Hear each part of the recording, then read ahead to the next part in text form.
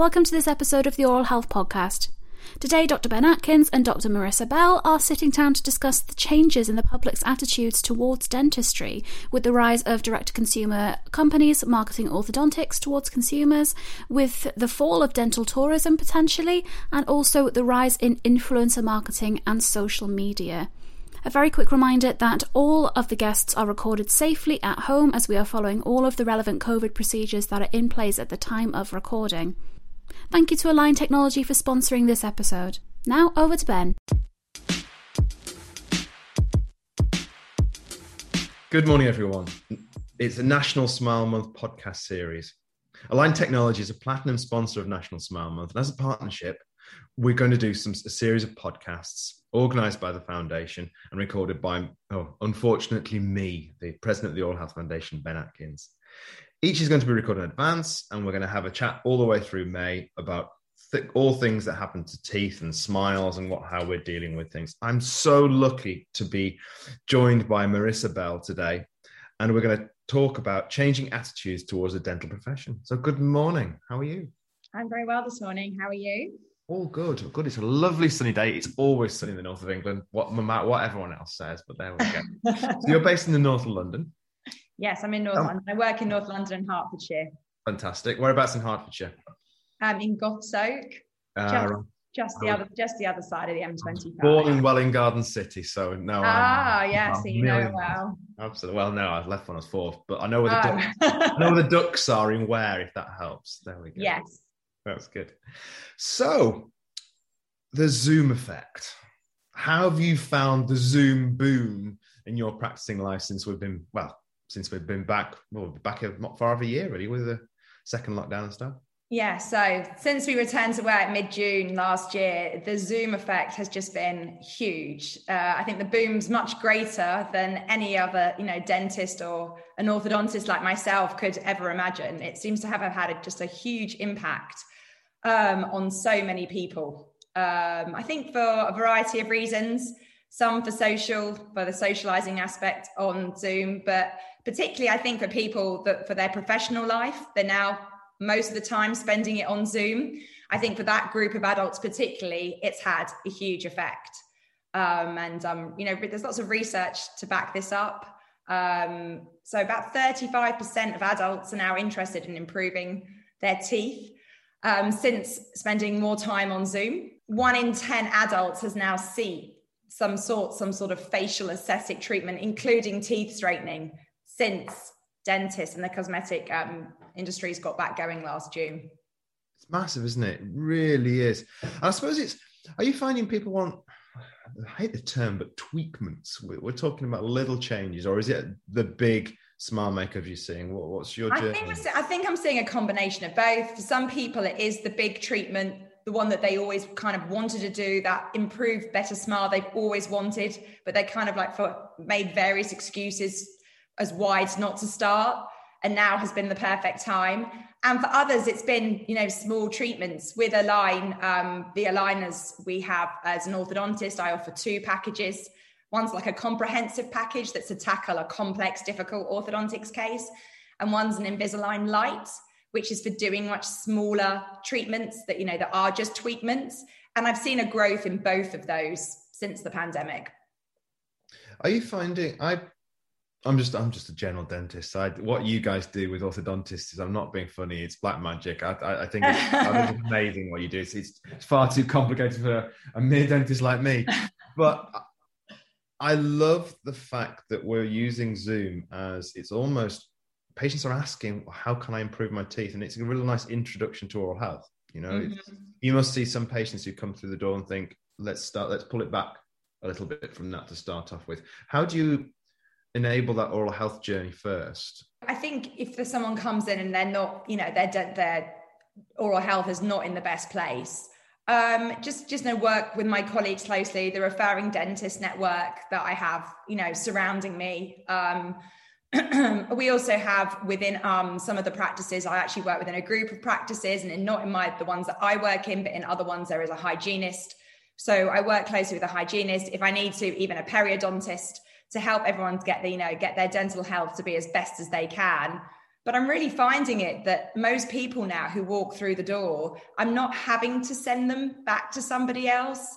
I really feel that in the general population, they've never been more, conscientious of their dental health. I think maybe in comparison, collectively with their overall general health, there's definitely been an increase in awareness over this pandemic time as well. I think that possibly is for a few reasons. I think it's been well documented that when we go through an economic downturn, like we did in the first part of the pandemic, in that first lockdown, when there was obviously a major economic recession, research shows that we're more likely to invest in ourselves, which almost doesn't quite make sense when everything's negative. But I think people in the pandemic have used that, and they really have started to invest in their general or overall health and in their dental health, which has then also led to their teeth and, treatments or, getting their teeth straightened. As I think they realize that if they've got straight teeth, not only does that give them, that perfect smile that they've always been after, but it also means they'll be able to maintain a better level of oral hygiene afterwards as well. When you chat to your patients, how do you find the social media influencer community? We all smile about that, but they do have an effect, don't they? They do have that. 100%. No, do people walk and say, I want this such and such a smile? Or is it more they've had that done, so I want, how do you build that into your patient journey? I think that they see that. I think that's sometimes a reason why someone's come. They've seen an influencer on social media, someone they follow or someone they follow, so it's come onto their feed. Or even sometimes if they're, it's the orthodontist that they're following. Lots of orthodontists now or dentists on social media have got influencers who are showing that they're going to them. So I think that is having a big impact. I wouldn't say that they were coming in and saying, I want my teeth to look exactly like, and give me a name of a particular influencer. But I think overall, it just adds to the, the impact of what's been going on, and that they want to have that perfect smile or the best smile that they can have. I think it's really nice to understand that with a patient and feel their journey through where they set their expectations at sometimes, because they can be unrealistic. We know that because of that social influencer, I saw it once on Instagram, it must happen, which can lead patients down the track to going abroad for dentistry and that sort of stuff. We've all had those patients who you come through and think, oh, what's happened there? I used to work in a restorative clinic where patients would go abroad and then they come back and their teeth had been, I think, butchered, I think is a term. I can do a lot more damage with a drill than a patient can do with a toothbrush in minutes.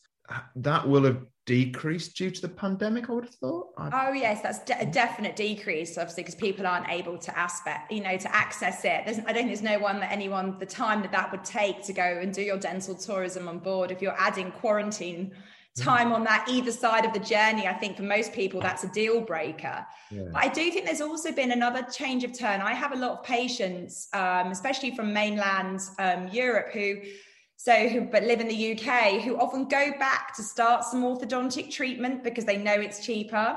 And then sometimes what that's happened during the pandemic, because they've not been able to go back to complete, they've had to find a local orthodontist to finish the work. And I think lots of them have regretted that they've actually started and wish that they had just, started abroad and wish they'd done everything from scratch, here in the UK. So I think as those people spread the word among their communities, their friends, their work colleagues and their wider community, that was perhaps a bit of a quick decision and an oversight that they made initially.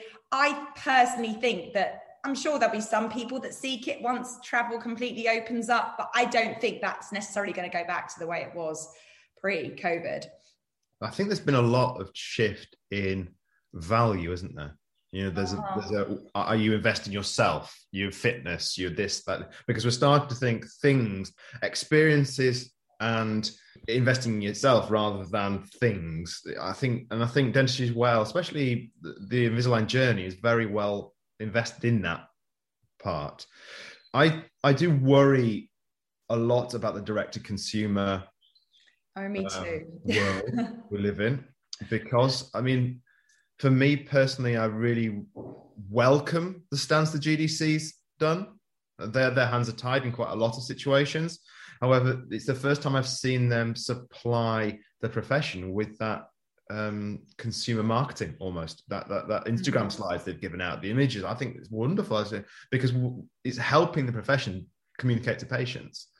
What's your experience of direct to consumer? I know we've got to be a bit careful with this because it's the world we live in. But, well, just to back up what you're saying, obviously the GDC statement that came out last week couldn't have better timing linked to the National Smile Month that we're entering now. And it's, myself and every single orthodontist out there, the British Orthodontist Society is just so pleased that this statement has now been released.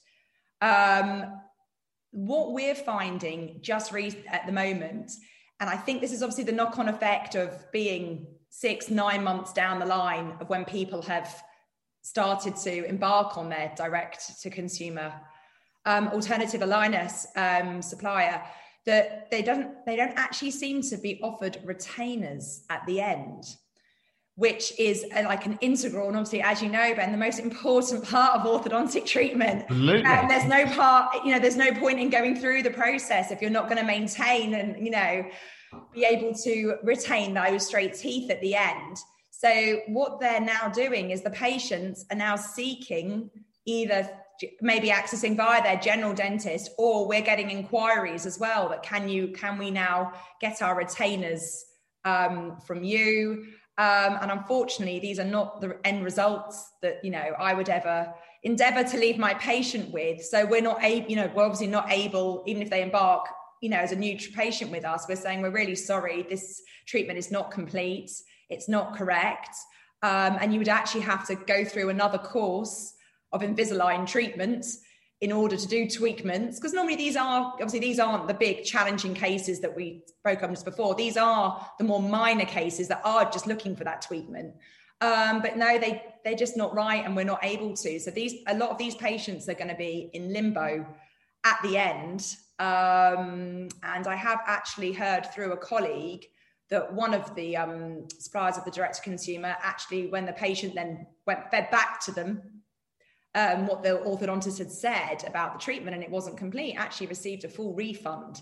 So if that's the journey and that's the way they're going to go down, I can't see how they're going to be able to hold a place within the market for too long. I'm really celebrating the fact that GDC launched their guidance during Smile Month, because they were very well timed and that sort of thing. Perfect timing. Absolutely. We are very good like that. And the team at Smile House are amazing. So I think there's some real positivity in dentistry. I think we are moving into an area where patients are a lot more aware of their teeth. We've used, especially the aesthetical boom, I think it's given that patient, actually, I've got to look after what I've got. So we can do something. I think we're in such a nice position now to start opening up and getting the world moving again, which in a profession who is phenomenally carrying on. I'm very proud of how our profession has dealt with the pandemic. There's some amazing stories out there. Me too. So I just want to say thank you for coming on the podcast today, because I know the guys who are recording this will probably tell me off for talking too much, because that's usually what happens afterwards. I get a bit of a beat afterwards, but there we go.